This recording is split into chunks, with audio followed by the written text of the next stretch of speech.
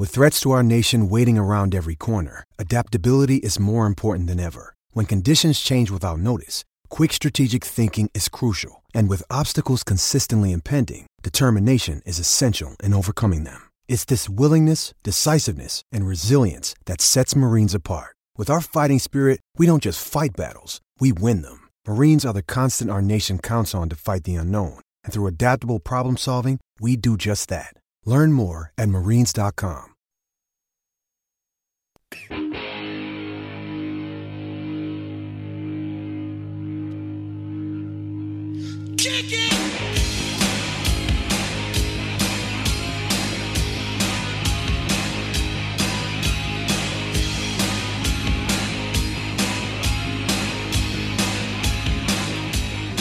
Ladies and gentlemen, boys and girls, welcome back to Basketball Conference, the ACC Football Podcast.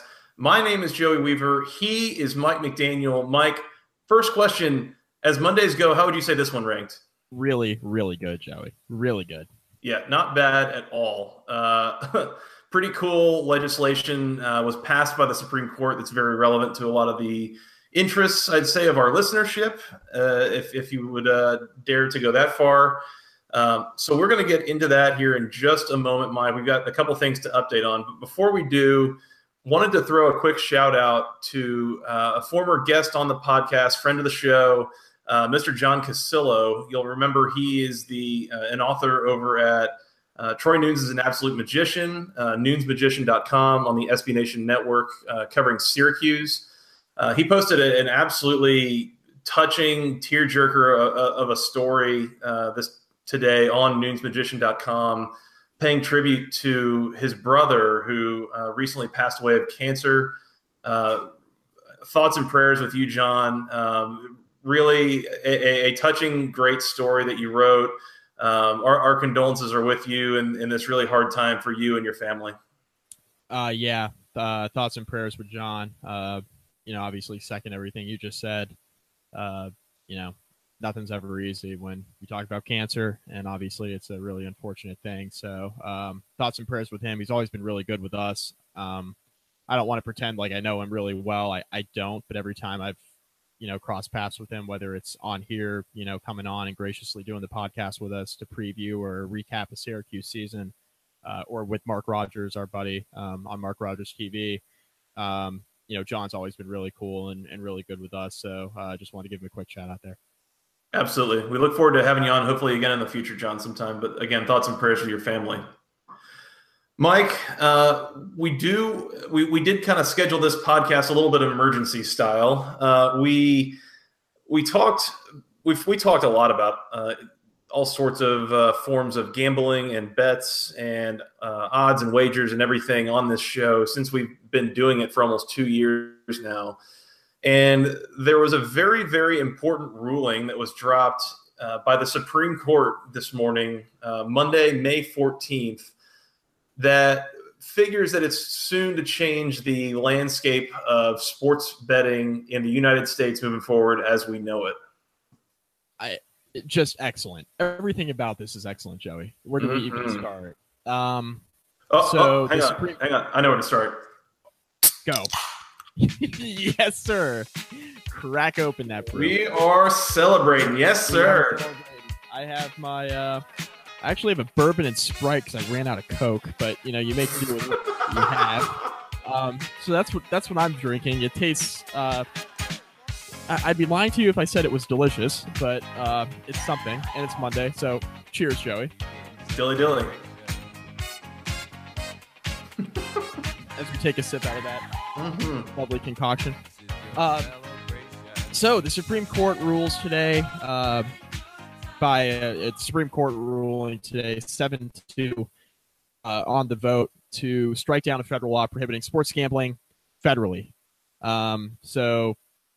This comes from a 1992 law that barred state-authorized sports gambling with some exceptions. Now, of course, the states are going to regulate the sports betting. So it's going to be a state-by-state issue, and that'll be hammered out here in the coming months and years ahead. But this is the first step, Joey, towards legalizing sports gambling once again in the United States, which is an idea that I know you and I can both get behind as proponents of college football gambling for sure, and you and I both dabble in other sports as well. So I have nothing but good things to say about this. You and I have talked about this in the past on this podcast, saying that we wish that it was regulated because, we think that, with all of the things that are done both offshore and under the table with bookies, you might as well just regulate it. Congress, government takes its cut and, it'll be taxed and whatnot. But I think it's a lot better option than what's currently happening with millions of people across the United States using bookies under the table and offshore means to do their sports gambling. I don't have a bookie. I'm an offshore proponent. Now I'm an onshore proponent, certainly. Hopefully Virginia moves to legalize this. That way I can bet on college football in my state. That would be very nice. Mm-hmm. Instead of using Bovada, which, shout out to Bovada. You've been great, but a little bit sketchy, especially when you're trying to withdraw money. Mm-hmm. So nothing but good things to say about this, Joey. It's a really exciting day. Like you've said, there have been worse Mondays for sure. This news broke, about mid-morning Eastern time. So I've been reading up on it all day. It's really exciting stuff. I don't know if Virginia is going to legalize it or when they legalize it, but hopefully they move to do that so that I can bet on my Hokies and any other team that I choose to roll the dice with. Yeah, absolutely, Mike. I would say the only real downside that I'm aware of in terms of this whole the news that dropped is I was on my way home from work and I stopped to go get gas and I went into the cashier and I said, "Hey, can I get $20 on pump 10 and $10 on the Rockets to cover tonight against the Warriors?" And it's not that easy. It doesn't work that way. As you were kind of alluding to, the Supreme Court ruling does not mean that everybody can just go bet on sports everywhere already. It's more that it paves the way for states individually to legalize gambling within their own boundaries. So each individual of the 49 states other than Nevada now get the choice to decide whether or not they want to legalize sports betting and, build their own laws around that. So there will be a little bit of a wait here. I know that there are a couple of states that are very much on the doorstep already. And then I've heard some rumors that potentially trying to get this done by the NBA finals, but certainly by the time football season comes around, looking to get some legislation in place to where they can have some legal sports betting in their states. There are other states that are going to take significantly longer. I have a bad feeling about my state. I live in Texas. They typically have not really been all that conducive to anything gambling wise. So things are probably going to take a while here. However, I do live kind of near Louisiana, and Louisiana's laws in terms of alcohol are pretty hilarious. So I'm guessing the sports gambling laws won't be a whole lot farther behind that. It's basically Texas, Louisiana's like kind of Texas. Yeah, I mean, well, especially Houston. Houston's like an extension of Louisiana in a lot of ways. There's a bunch of oil and there's a bunch of Cajuns, and we do crawfish, and it's pretty much that. So, yeah, we'll see how that all goes and what all shakes out. But it sounds like there should be one or two listeners at the very least of our podcast that are living in states that will be legally betting on games come the season. So you'll get to lose all of your money on our ACC picks of the week for like legally. It'll be great. It'll be awesome. It's good news for us. And I actually just pulled up an article that was written today, Joey. It's titled "Your State-by-State Guide to Sports Betting in Light of the Supreme Court Ruling." Oh boy. Now, let's go with three states, right? Let's go with the state of Georgia, because I know we have a lot of Georgia Tech fans. State of Virginia, because I know we have a lot of Virginia Tech fans. Then we'll talk about Texas as well, Joey. Sure. Because, you live in Texas and it's conducive to you. Mm-hmm. So here we go. For Georgia, quote, "There is no pending legislation regarding this, and the next session to debate something like this," being this law, is in January of 2019, when Governor Nathan Deal will no longer hold office, says Jen Taliber Ryan, the Deputy Chief of Staff for Communications in Deal's office. So Georgia, nothing happening anytime soon. Next on the list, of course, would be Texas. It says Texas has not recently considered legislation pertaining to sports gambling. A spokesperson for Texas Governor Greg Abbott's office did not immediately respond to requests for comment on Monday's ruling. And then You're really bringing me down over here, Mike. And now I'm sorry. Really bringing me down. And if it makes you feel any better, I'm about to bring me down as well, because I'm about to read Virginia's. Oh dear. A spokesman for Governor not great. A spokesman for Governor Ralph Northam said, "We're reviewing the ruling and would review any legislation should the General Assembly decide to take up the matter. Currently, there is no active legislation that I am aware of on this topic." So nothing active that would, bring the sports betting law to the table in the state of Virginia, but, they'll discuss it, I'm sure, in light of the recent news. So nothing imminent in Virginia, nothing imminent in Texas, and nothing imminent in Georgia. So we got 3 states covered and a decent amount of people listening to the podcast, both in Georgia and Virginia. And it's not great news for you in Texas, but hey, things might change. I'm just glad it's legal on a state-by-state basis. I think that's a start instead of just federally outlawing it, which was basically the case with the exception of Nevada. Mike, I'm putting a couple of pieces together in my head here, and I think what we're saying is that whenever we go do a basketball conference roadshow somewhere this fall, it probably needs to be Boston College. I agree. I think it needs to be Boston College. Because we know Massachusetts is all over this. They will, yeah, absolutely. No hesitation. Yes. So for Massachusetts, already an active bill that would create a special commission to conduct a comprehensive study and offer proposed legislation relative to the regulation of online sports betting. Massachusetts is already like 3 steps ahead. Both them and New Jersey. And of course, Nevada, which has been in a pretty good spot for quite some time now.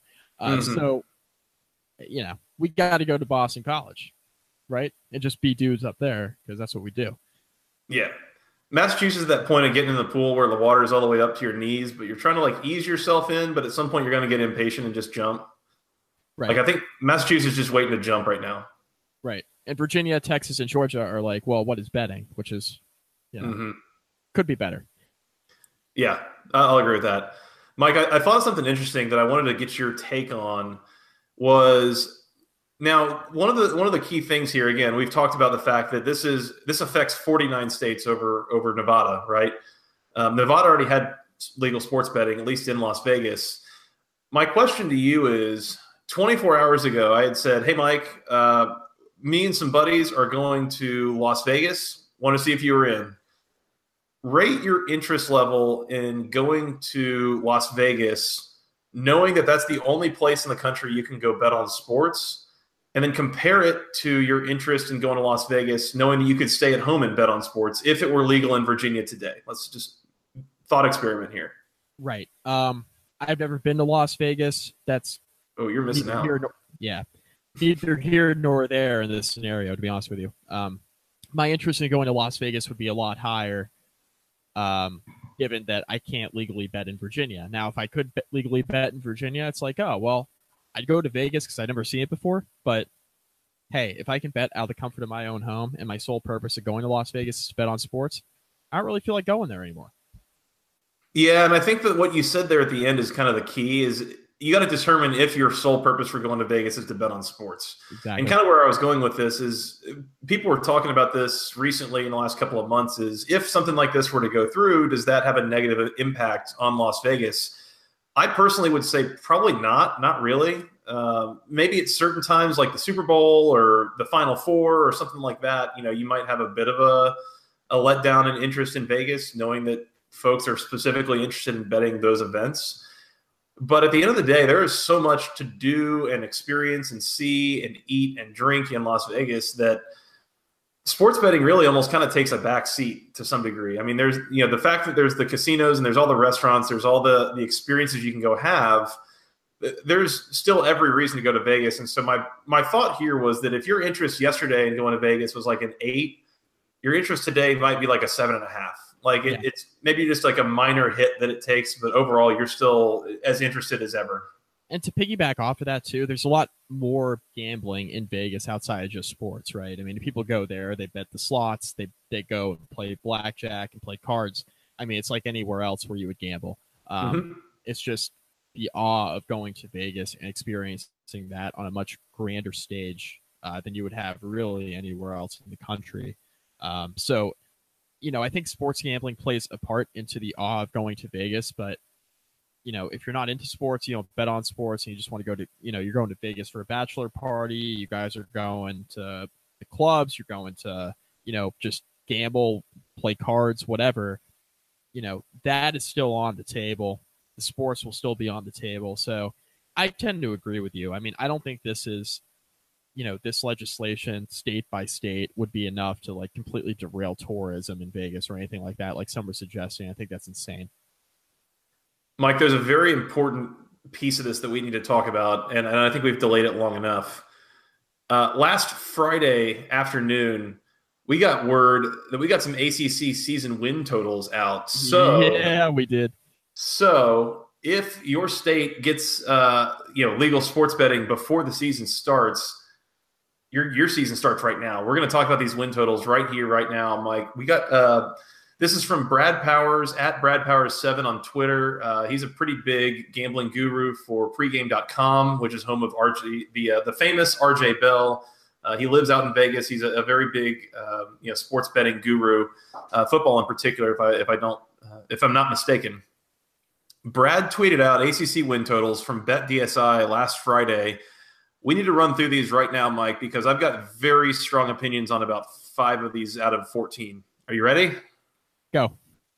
All right, let's start with the 5 that I feel the best about, starting with the most wins. All right.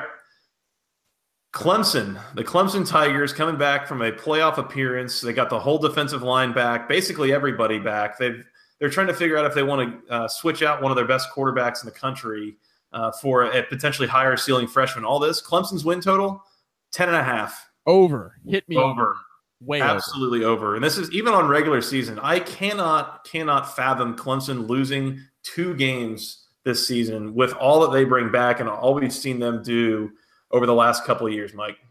Yeah, you're telling me that they can't go at worst 10-2, and if they do, you're telling me they don't have a chance to win their bowl game, right? To get to 11 and hit the over. I mean, give me a break. They're almost, in my opinion, unless there's major injuries across the board, they're almost a lock for more than 10.5 wins. I mean, I think they're 11 or 12 win team with the roster they're bringing back. They're going to be one of the most talented teams in the country anyway. And given their schedule, I mean, they should have the ability to get there. Not an impossible schedule by any stretch of the imagination. So it's going to be and another part of this too is, in my opinion, and we might end up being wrong, in September, October, November. We'll talk about it then.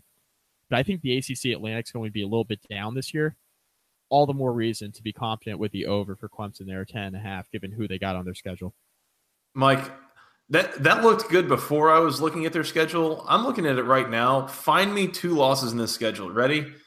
Furman at Texas A&M, Georgia Southern at Georgia Tech, Syracuse at Wake Forest, NC State at Florida State, Louisville at Boston College, Duke, South Carolina. I'm still waiting for 1 loss.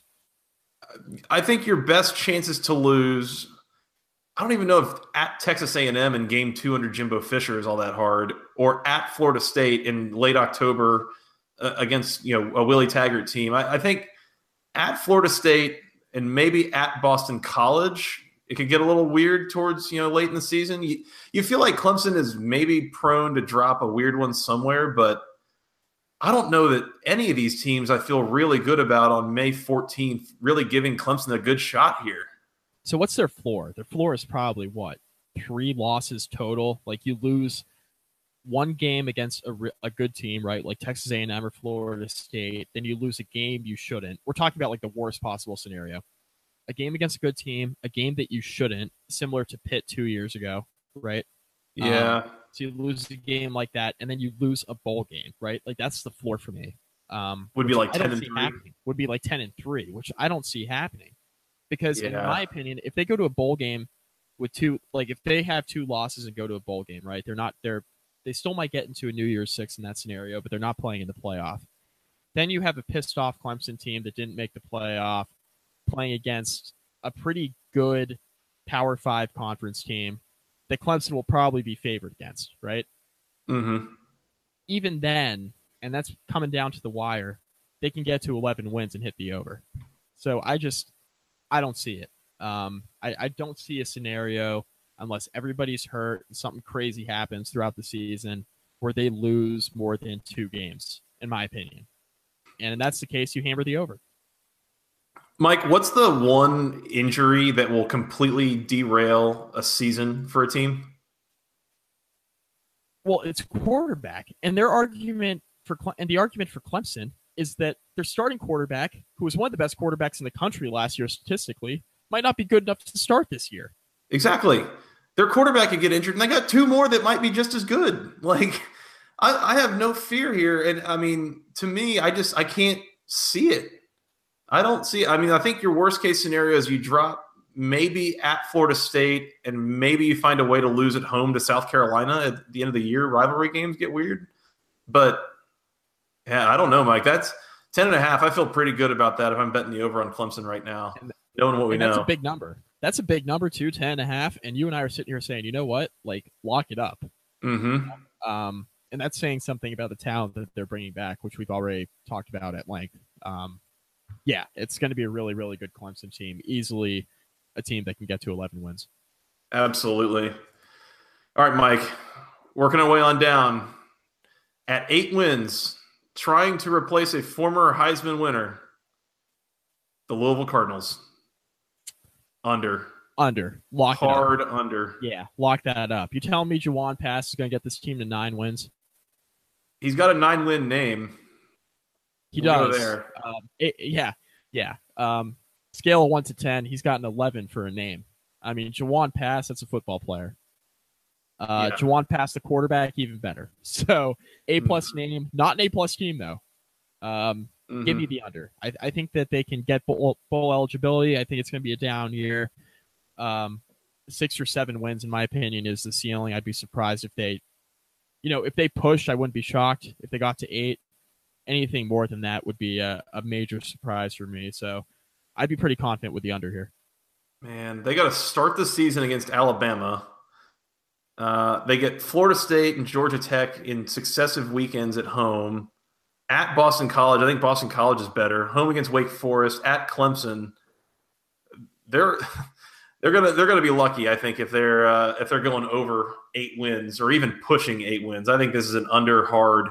And again, this is more of a question of how's the rest of the team rather than how good is Jawon Pass. Jawon Pass can be pretty good, and he ain't gonna be good enough to save what is the rest of the Louisville team here. Well, it's the same issue they've been dealing with for a couple of years now. You know, the offensive line's not very good. The defense is shoddy at times. So it's going to be the same issue there for Louisville.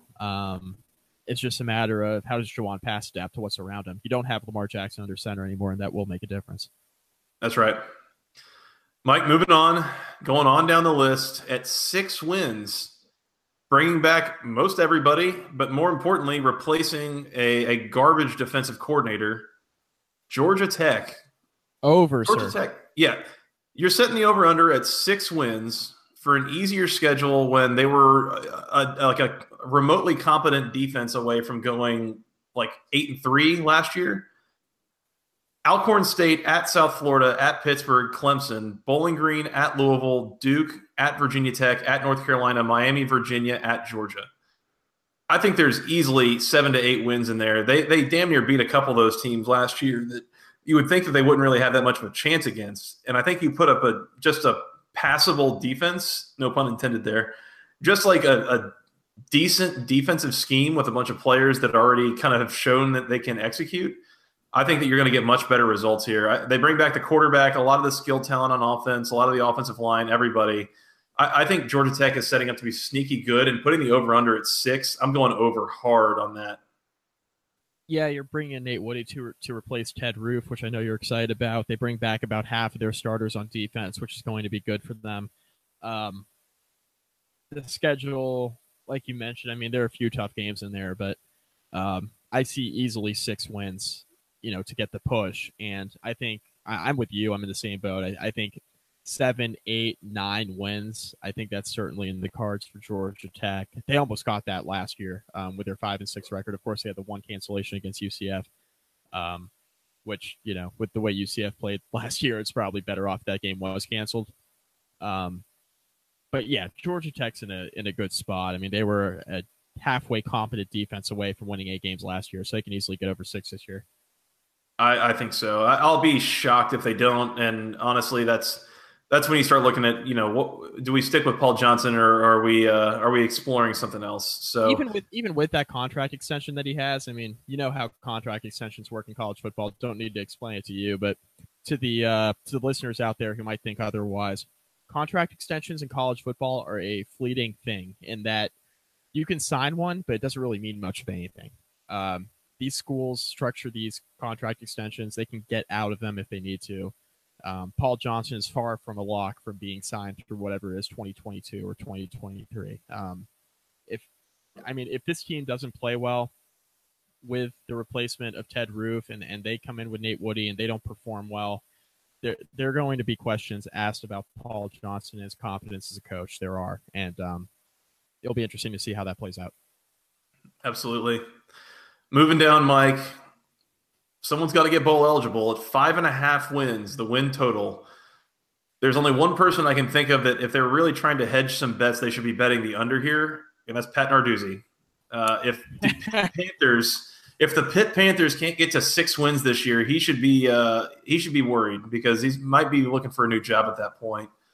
Pitt, home against Albany, Penn State, Georgia Tech, at North Carolina, at UCF, Syracuse, at Notre Dame, Duke, at Virginia, Virginia Tech, at Wake Forest, at Miami. Now, I will say, Mike, that I was really, really confident that Pitt was going to go over 5.5 wins, and then I started looking closer at this schedule. Out of conference, it's a little bit daunting. Albany, basically a free win.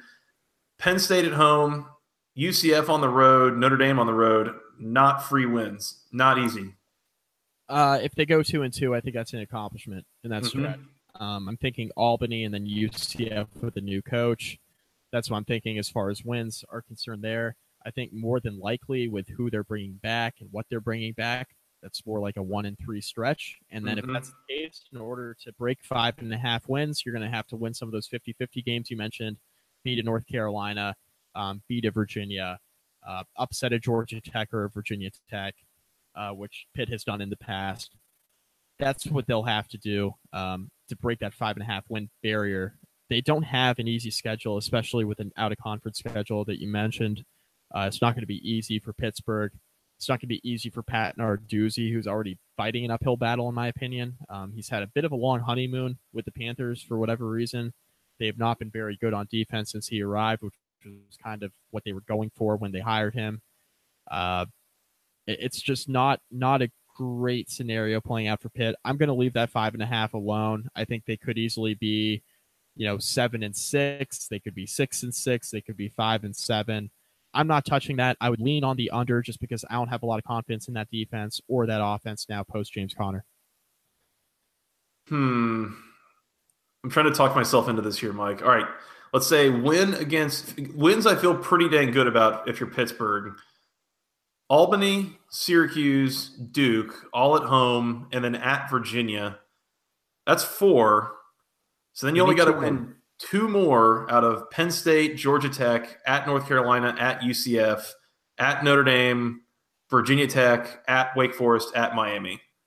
North Carolina and Wake are probably their 2 best opportunities there, unless they're able to pull an upset against a team like UCF or Georgia Tech or Virginia Tech. Those are there are 6 games there where 5 or 6 games there where I think that they have a chance to pull an upset of sorts. There's probably only 2 of them there that I feel good about. They might even be favored in the North Carolina game. I'm not sure, but I'm leaving 5.5 alone. Man, Pitt fans, you better really believe in Pat Narduzzi. If you're keeping him and you're not getting a bowl after a tough schedule, but come on, if he's building a program worth its salt, you've got to get to a bowl in this schedule. So. I have no confidence in him. Do you? I mean, I just don't. I'm sorry. From what I've seen, not a ton. Not a ton. Pitt under Pat Narduzzi had one fantastic season, and that was because Matt Canada was calling the shots on offense. And again, like you said, I mean, there was James Conner and Nate Peterman and some of these guys that aren't there anymore and don't seem to really have been replaced in any meaningful way. So, I mean, who's to say? We'll see. Speaking of coaches, Mike, that we are in no way confident in, last but not least, or perhaps just the least, we'll just go there. At 5 wins, none other than your Virginia Cavaliers here. Going pretty hard on the under here. I don't know about you, Mike. Yeah, under. And that's not because I'm a hater. It's because they're not any good. I mean, the team sucks. So, well, especially after they lost every decent player they had on the team last year. All of their playmakers left for the draft and are just gone. I don't see Bronco Mendenhall doing much anything to replace them. Now, again, start considering the schedule here. I don't think that you're at risk of going over on this schedule. I think you're at risk of pushing, but Richmond at Indiana, Ohio, Louisville, at NC State, Miami, at Duke, North Carolina, Pittsburgh, Liberty, at Georgia Tech, at Virginia Tech. I mean, it could be worse when you're scheduling games against Richmond, Ohio, and Liberty. But then again, Ohio might be better than Virginia. There's a decent chance that Richmond is too. I was going to say they've already lost to Richmond once in the Bronco Mendenhall era. Game number 1 a couple years ago. Well, Richmond doesn't mess around in football either. Nope.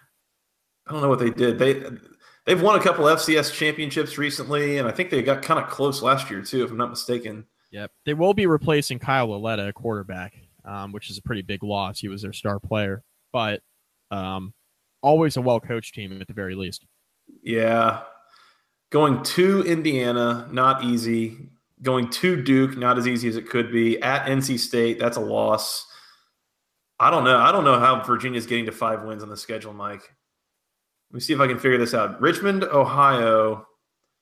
So you're hoping 2-0. They're hoping it's 3 wins. And then you got to go 1 and 2, I think, against at Duke, North Carolina, and Pittsburgh in like late October.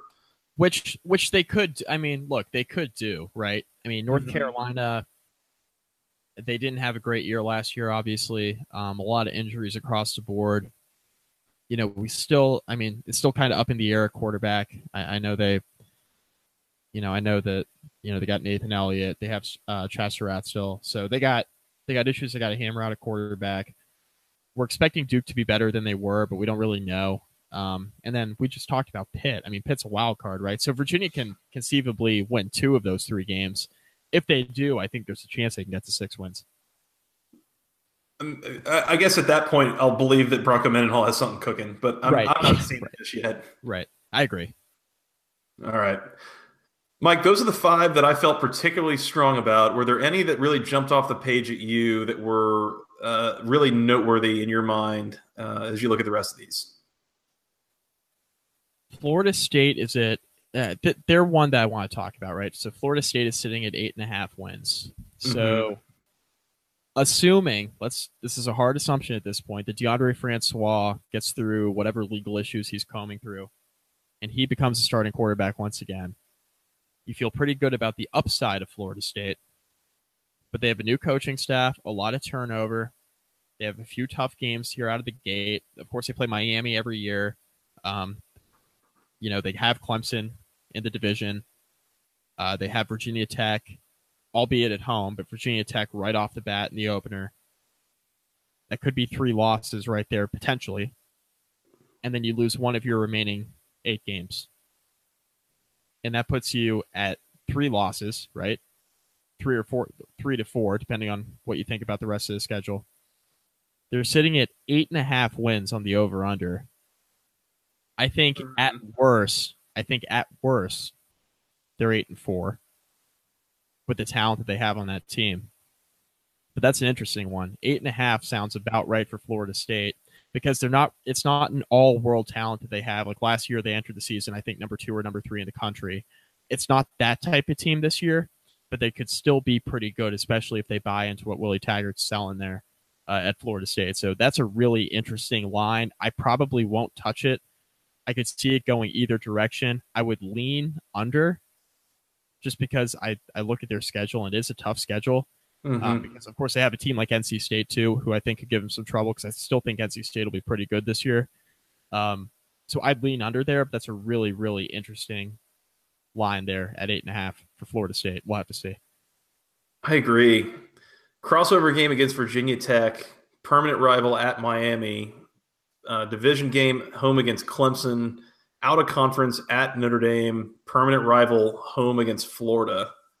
There's several opportunities, and like end of the first season for both Willie Taggart and Dan Mullen at Florida, like I have no idea what that game's going to look like. Yep. There are a lot of opportunities to lose here. This is like a tricky, tough schedule for year 1 under Taggart, but I don't know. I'm very curious here. I'm with you. I could kind of see this going either way. I think there's enough tough games here that you lean under, but the talent is there, and just part of me, I want to lean over as well. I'm probably leaving this line alone. I think 8.5 is pretty much right, and I think you could see anything from like a 6-win season to like a 10-win season out of Florida State here. There's a lot of opportunities to be tripped up and a lot of opportunities to show off, the talent they have on that team. And I didn't even consider the Notre Dame game. Notre Dame's going to be a top 10 or 15 team again next year. So that's another game I didn't even consider there when I was doing the rundown. But going to South Bend. Yeah, going to South Bend. I mean, that's not going to be an easy game. So, yeah, I could see that going either way. That's a really interesting line.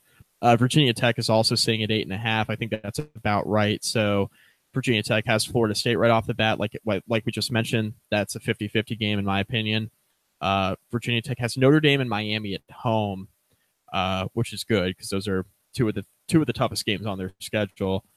And you do get them at home, which I think makes a difference rather than going on the road to South Bend, on the road to Miami, because that didn't go well for Tech last year. And it didn't go well for them, at least off the bat a couple of years ago in South Bend, and they had to storm back in the second half to come out with the victory. But 8.5 sounds about right for Virginia Tech because they drop one every year. You're not expecting them to lose, right? They lose to a Georgia Tech when the Hokies are favored. They lose a game like that. They lose to Duke. They drop one to North Carolina randomly.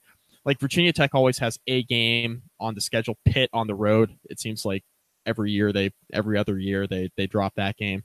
So there's always one game on their schedule that you're chalking up for a victory, and they come out flat and they lose. So when you couple that with the fact they have a few big games on the schedule this year, I could see them going under 8.5. I could see them going slightly over 8.5. That's another one I'd leave alone. I think I agree with that. I'm not really too sure what to make about Virginia Tech coming into this year.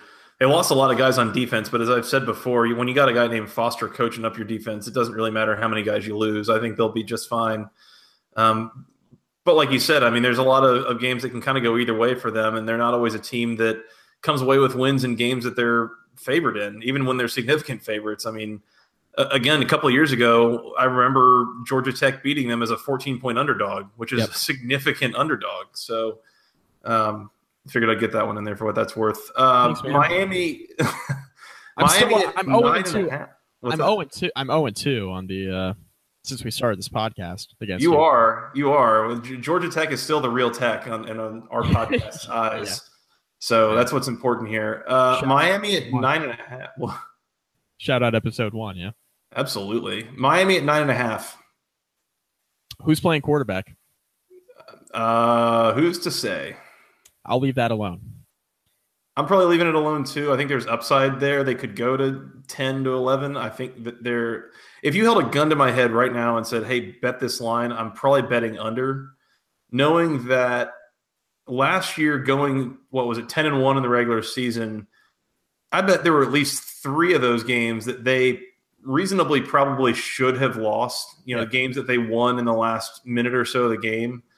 And usually by, absurd, phenomenal happenings that just, of course, but I would lean under thinking that they got a little bit lucky in a couple of spots last year and they won't get that lucky again. But I mean, the talent is there, and there's a reason that they were in position to win those games and able to pull off the wins that they did. So, I think if you're looking to bet that, part of it is probably based on your expectation for the first game of the year, which Sunday night, right before Labor Day, they play LSU in Arlington, Texas. I actually really like Miami in that game. I don't know how good LSU is really going to be next year, and so if you're hinging everything on that, I think you're betting Miami. But overall, I question how much they can put it together and be consistent and really consistently dominate for the entire year. Yeah, I'm leaving that alone as well. I'd lean under if Malik Rozier is going to end up being the quarterback. It looks like he is. Just because, like you said, there were some games last year that come to mind that they probably could have lost that they didn't. You think about the Georgia Tech game, North Carolina. Virginia was interesting for a while. Toledo was interesting for most of the first half. So there's 4 games right there. I know there's probably another couple in there that I'm forgetting about. But Miami made things interesting a lot more than their fans would have liked. It was actually pretty interesting. I was on social media last week, and Cam Underwood, our buddy from State of the U, we were kind of talking to Miami fans about, hey, this is your ceiling with Malik Rozier. This is your ceiling if you try another guy, because the talent is literally there for Miami everywhere else across the board. They have talent. All the skill positions are money. You're bringing back a good, solid young defense coached by Manny Diaz, who I still can't believe doesn't have a head coaching job. They have a really, really talented roster, but Malik Rozier has a ceiling that's extremely limited, in my opinion.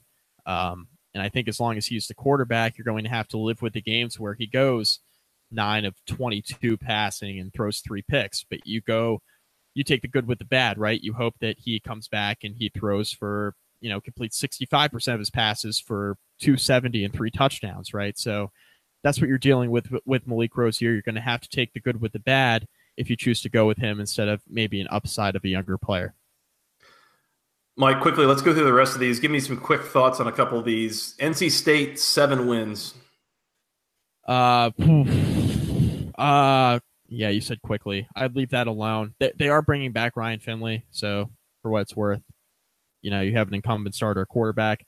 I'd lean over, but you are replacing Bradley Chubb on defense, which, big wild card. He's a good player.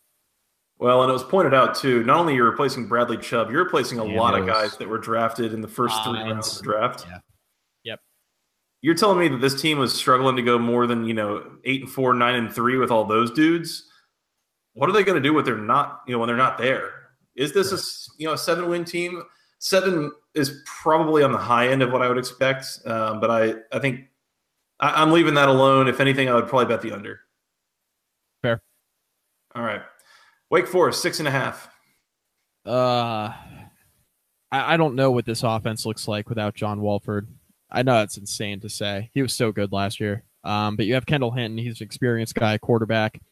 I'd lean over there. I think they can get to 7. They can potentially get to 8. They're going to be well coached under Dave Clawson. We know that. But John Wolford was a great equalizer last year with how well he played. So without him, it could really go anywhere from 5 wins to 8 wins. There's a pretty high variance without him under center, in my opinion. Sneaky, dangerous game to start the year here for Wake Forest at Tulane. Tulane might be low-key pretty good this year, so be careful there. There is a lot of uncertainty in the post-John Wolford era. Who's to say how good Kendall Hinton or anybody else will be there running that offense for the Steamin' Deeks? That said, as much as we've ever expressed concern over Dave Clawson's Wake program, I mean, they've always pretty consistently performed. So, again, as we go through the last few of these, I'm not betting any of these, but if you held a gun to my head, what would I do? Probably betting you over, just knowing that they are a well-coached team, and there's a couple teams that they'll jump up and we'll say surprise, even though it may not be as much of a surprise to Wake fans or some others. Right. Boston College, 6 wins. Scott Loeffler, run the football. I'm going to take the over here. Damn it. I was thinking hard over on this, almost would swap this in for, Pittsburgh or something, except then you mentioned Scott Loeffler, and man, that's a lot of trust to put in Scott Loeffler. You don't have to tell me, buddy. Yeah. If you're telling me that I'm getting my money back if Boston College finishes 6-6, I'm probably betting the over. I think that they'll be competent enough to make this all work for another 6 to 7 wins. Maybe tumble your way into an 8-win season or something like that, which I would not push back. I wouldn't put past Steve Addazio for a second. You always make a bowl game under Steve Addazio, so you're at least going to have a chance to get to 7. So I think I'd lean over just on that premise. You want to gouge your eyes out, but you're making a bowl game, so you can only complain so much. Duke, 6 wins. I'm going to say under. That's not an easy one, though. We're all expecting Duke to bounce back, but, they are losing playmakers. They don't have Sean Wilson at running back anymore. We're expecting Daniel Jones to be better, right? Because we were expecting him to be really, really good last year. Coming off of what we were impressed with his freshman year, he was really, really good. He took a step back last year. The offense as a whole took a step back and regressed. Everybody's expecting him to be better. I don't buy it. I think they leaned on Sean Wilson a lot last year to get what they could out of that offense. They still have Britton Brown, who was productive as a freshman, so you lean on him a little bit if he's healthy. But I'm gonna lean under here. I think there'll be some sort of bounce back, but there's only so much talent to go around. And Duke wasn't very good on defense last year either, and there's no reason to think that that's going to improve. Out of the gate, Mike, listen to this out of conference stretch. Army at Northwestern at Baylor. What are the odds that Duke goes 0-3 against that stretch? I think 1-2, right? I think that's what you expect, but I think 0-3 is on the table. Yep. Any of those programs you're able to lose to, especially going on the road to Baylor and on the road to Northwestern. Like Duke, you got to be careful you don't find yourself in an 0-3 hole, just to start the year. Yep. That would really put the 6, going over 6 really in a lot of jeopardy here. So be careful there. And Army and Northwestern are good teams, and I think Baylor is going to be a lot better in year 2 under Matt Rule. I think so too. North Carolina, 6 wins. Well, they were what? They were 3-9 last year, right? That sounds right. Yeah. Yeah. I think they can get to 6 if everybody's healthy. They have to have consistent play out of the quarterback position. Yeah. What is it with all these ACC coastal teams scheduling UCF all of a sudden? Hey, Virginia Tech hasn't done it, thankfully, because that's a game they would definitely try to lose. Mm-hmm. UCF's good, man. I don't care who the coach is. That's the game that Georgia Tech didn't play last year. They would have gotten beat. Yeah, they would have definitely gotten beat, and there's nothing to be ashamed of there because, they're the only undefeated national champions, Joey. As you know. National champions. Yep. I don't even know. Push on 6 wins for North Carolina. I know that's cheating.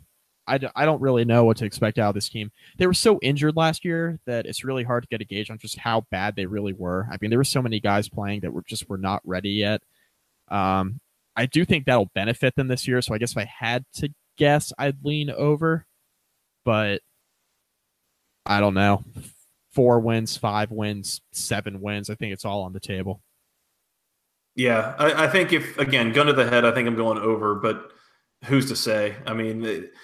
At the very least, there should be a lot of depth on this team from last year. The fact that you had a lot of guys playing that weren't ever expected to play last year. So I guess we'll go over, but again, who knows? There's a lot of different ways that this team could go, so we'll see. Last one, Mike, the bottom of the win projections for the ACC. Our buddies over at Syracuse, the Orange, 4.5 wins. Come on, Dino. I want to believe in them so bad, too. Mm-hmm. I do. I texted you this. We were talking about Syracuse a little bit, you and I. When these win totals came out last week, we were texting.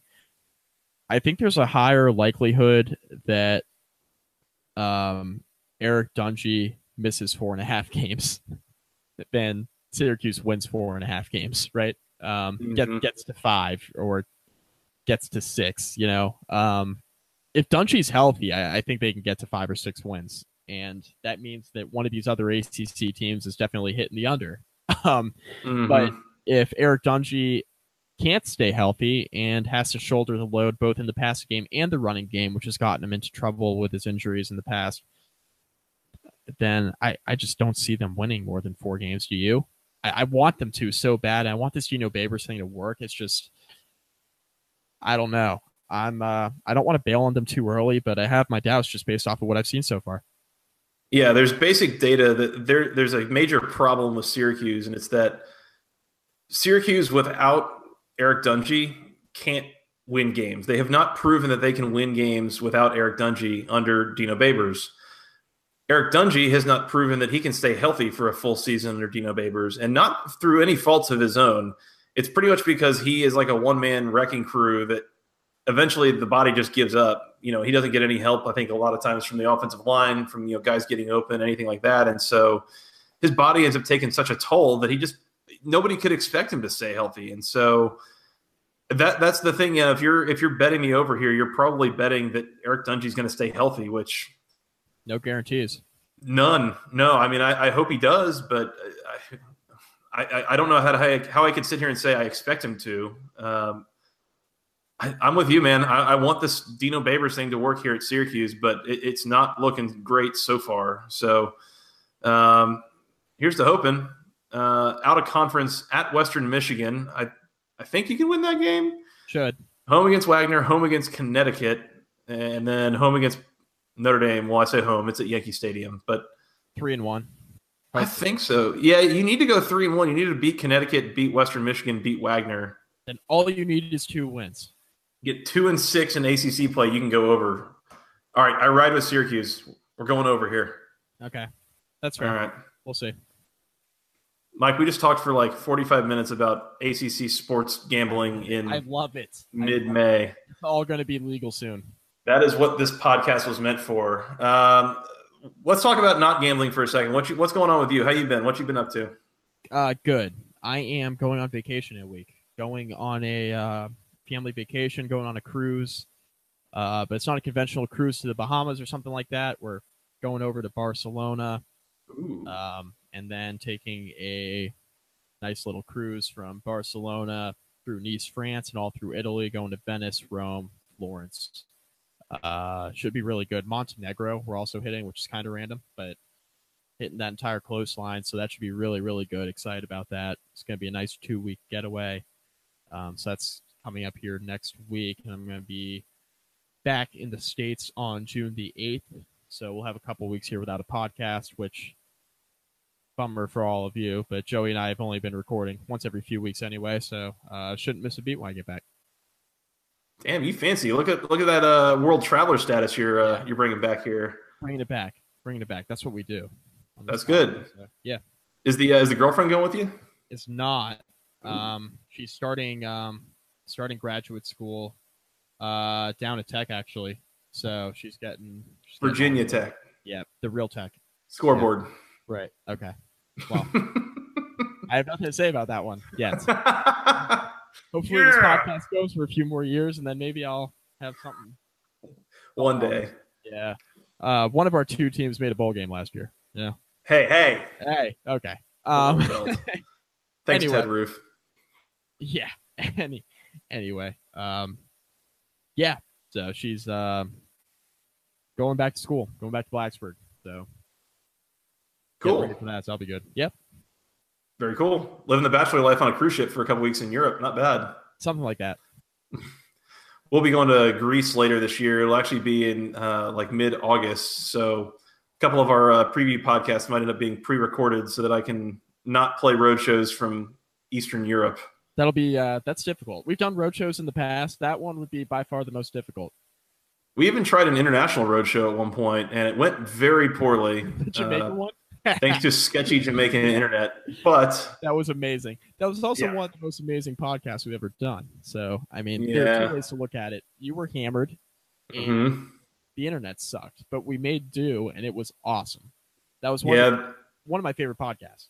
The unlimited cheap, I'll say the unlimited free cheap quality booze in the room really gave that one an extra little kick in the pants to get going. So yes.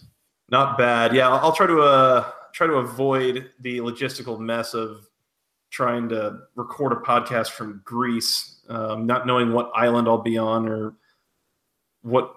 I don't know. We'll try to avoid that. But anyways, that'll be later in the summer for me. Well, Mike, that sounds like fun. Enjoy that trip. We will probably end up coming back to record afterwards once you're back. Is there anything else that you wanted to hit on before you leave, or just figure that we've done enough for one night? Should we talk real quick about AJ Gray and Jake Stickler? Oh, we should. I totally forgot about that. Yeah, bit of Georgia Tech news dropped last week. Not super surprising to find out that Jake Stickler, his career is over. He was a medical disqualification. He dealt with a lot of concussions in his career and eventually just decided to hang him up. And good that he gets to do that on his own terms. Hate to hear it for him. It's a tough thing to have to do, tough decision to make. But at the very least, hopefully he's got a degree that he's able to fall back on now that his football career is about to be over. In much more surprising news, returning safety AJ Gray, a multi-year starter coming back for Georgia Tech, really high potential, very promising player on the defense. Also a medical DQ we had coming off of spring practice. Gray was found to have a certain heart condition that basically immediately made it so that he can't play anymore. It's just unsafe for him to be exerting himself and playing a high impact, high stress game like football. And so all of a sudden, just in the blink of an eye, his career is over. This is, I believe, the third player under Paul Johnson's tenure that has had some sort of medical oddity that has ended their career prematurely. The first was Denzel McCoy back in 2010. He was a 4-star defensive tackle, really a very promising, highly rated defensive player that he never played a down at Georgia Tech for the same reason of some sort of heart defect or heart condition that caused his career to be over.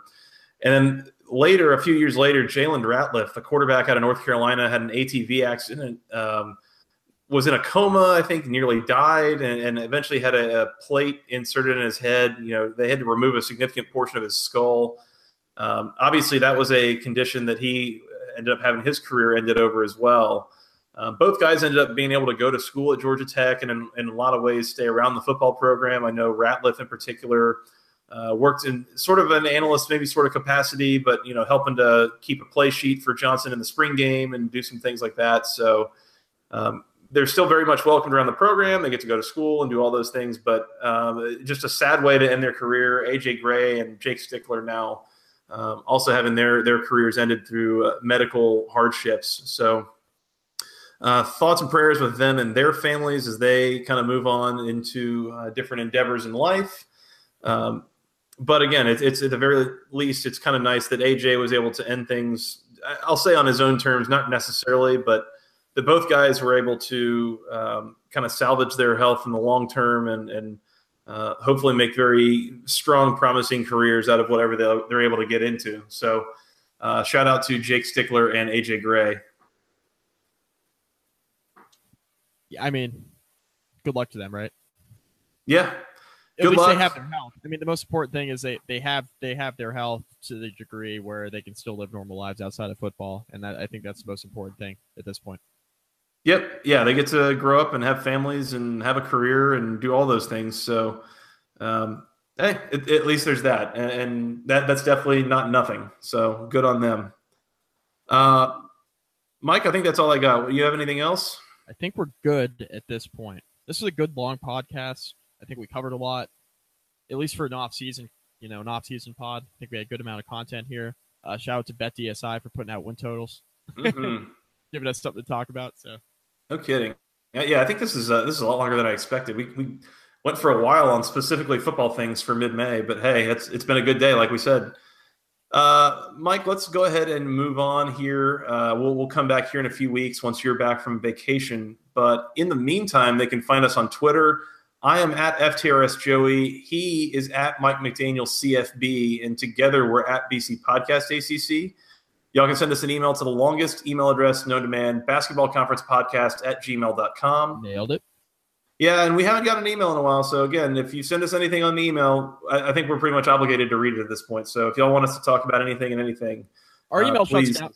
Our email shuts down soon, right? Is that how it works? I think so. Yeah, it's getting a little bit out of use, and we're getting those.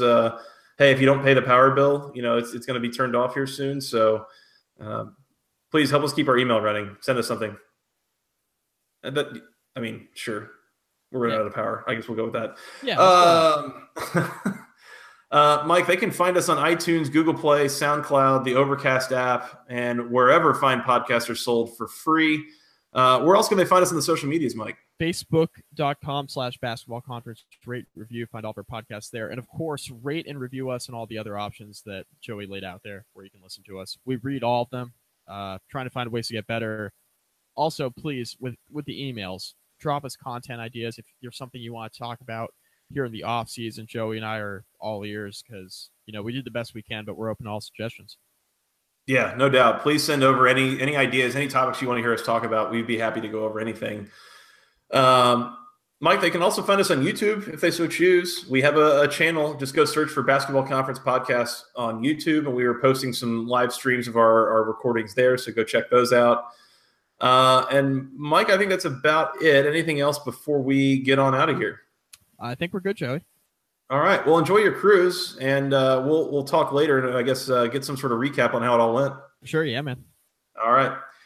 Well, until next time, for Mr. Mike McDaniel, I am Joey Weaver. Thank you guys so much for listening. We'll talk to you again soon. And until then, go ACC.